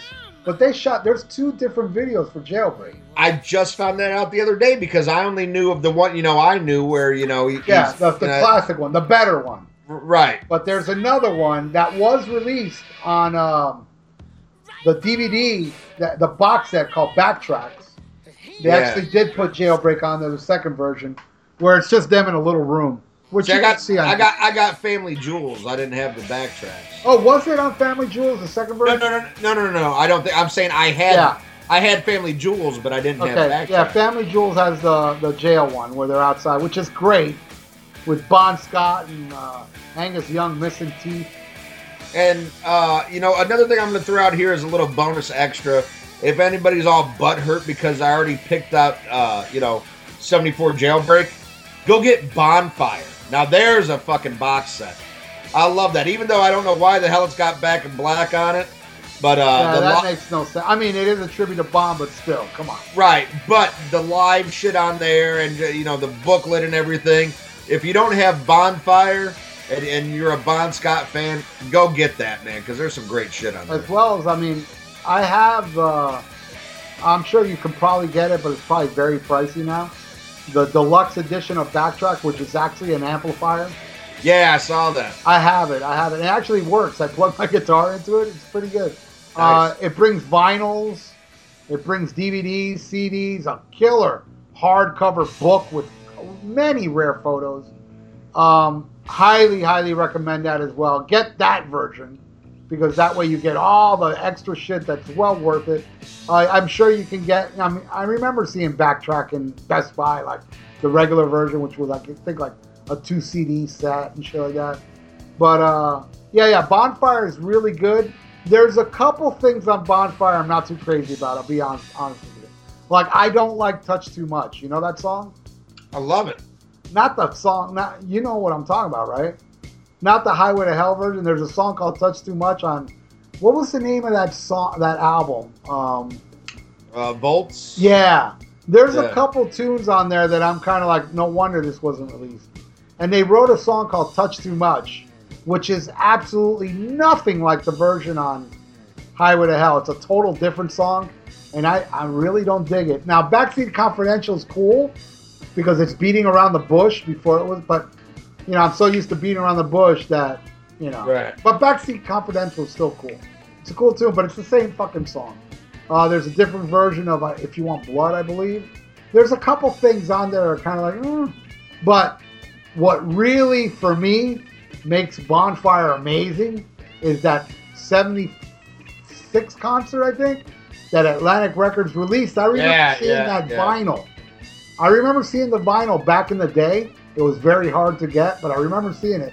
And if you listen to that CD, that's a transfer from the vinyl. Because listen to the beginning, you hear crackles. Nice. But that show is phenomenal. Because what that show is they're playing to record executives. They're playing to about 20, 30 people. And you can tell they're all drunk off their ass. Because they're all like, during the songs and shit. And singing the jack. That right there is worth it alone. And unfortunately, the only way you can get it is through that. But you also get the full Let There Be Rock concert from Paris on there. And what else? It has a bottle opener. I know there's a couple other things in there, like and a cool book, So yeah, that's a good pick. Actually, Ian, your pick is Bonfire this week. There you go. All right, get them both. Get them both using the Amazon link. Exactly. All right, now we get to the part that I gotta do every week. The Facebook page is a family. Everybody is so interactive on that. And it's one of the wildest sites on the fucking internet. It's fucking amazing. If you're not on our Facebook page, join. All you got to do is send a request. We'll let you in. And, then it's up to you to make the most of it. Also, go on iTunes. We're available on iTunes. If you're there, leave a review. Since I've started reading all these reviews on iTunes, we've been getting a lot more. I guess people like to hear their shit being read, and we will read it. So please go on iTunes, subscribe to us, leave a review. Very important. Of course, you can check us out on our home on Podbean. And when you go on the Podbean page, there's links to all kinds of amazing shit, like the Facebook page, like the Amazon page, like the Thrash or Die page, like the Combat page, that Metal Station, the Indie Authority. All this shit you can find on the Podbean page. But most importantly, we're talking about that Amazon page. You get on there, give Daddy some money. Ain't gonna cost you a penny more, and you get what you already want. Check us out on that metalstation.com, where you can hear us Sundays at 11 a.m. Eastern Time, and Thursdays, our time's changed on Thursdays. I believe we're on now at 6 p.m. Eastern. Also check out Mike Tyler's two amazing shows, one on Tuesday and one on Friday, and directly inspired by our show, and I couldn't be more proud of them. Also check out The Rock Show with Gully and Joe. And now we'll mention some other podcasts that are friends of ours that promote us and we promote them. Earpillar, the podcasting and interview news site. To keep up with your favorite bands or artists and the podcasts or interviews where they appear, go to earpillar.com to find out what we're all about. You haven't listened to Mars Attacks podcast? What are you waiting for, man? Host Victor Emrois brings you all types of hard rock and metal-based podcasts. You'll find everything from music-based episodes, interviews, to series such as Ultra Sexy Classic Album Series, where some of your favorite musicians, producers, journalists, and show hosts comments on the albums that push the evolutionary chains of hard rock and metal. Get with it and go to MarsAttacksRadio.com to find out more. All right, Kiss Army. Since 2007, you've been getting Podkissed, the Kiss audio fanzine for your ears. That's right, it's your Podkissed. Every month, the Podkiss crew, along with the Kiss Room, brings you Kiss talk like no one else, whether it be roundtables, interviews with the band past and present, analysis, and great Kiss fun. Hi, this is Ace Frehley, and you're listening to Podkiss. Hi, this is Bruce Kulick, and you're listening to Podkissed. The Podkissed, the Kiss audio fanzine for your ears.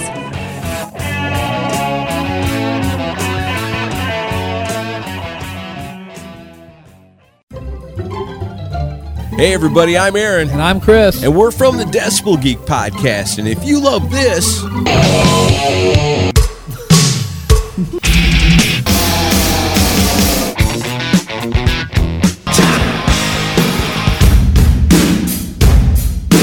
then you'll love us. That's right. Brand new episode every single Monday. You can find us on iTunes and at decibelgeek.com. And the best thing is, it's rock and roll and it's always free. Have you developed paralysis from trying to choose a movie on Netflix? Of course you have. There's too much garbage on Netflix to sift through. So join us on our podcast, We Watched It For You. We watch a bad movie every week and try to determine its watchability. We Watched It For You is for bad movie fans, B-movie fans, underground film fans, and cult movie fanatics alike. Don't miss an episode of We Watched It For You, a guide to the lesser-known movies of Netflix, available on iTunes or wherever you download your podcasts. Hey, it's me, Bill Wang.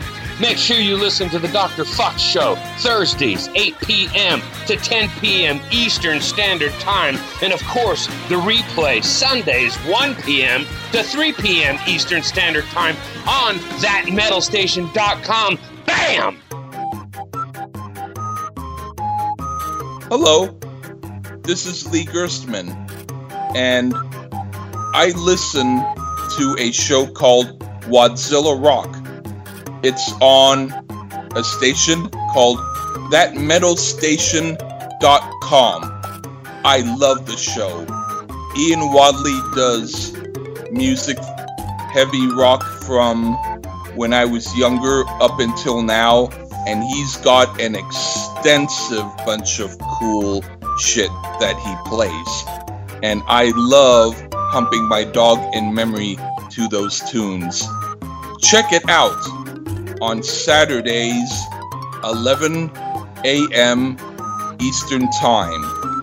That is Wadzilla Rock on thatmetalstation.com.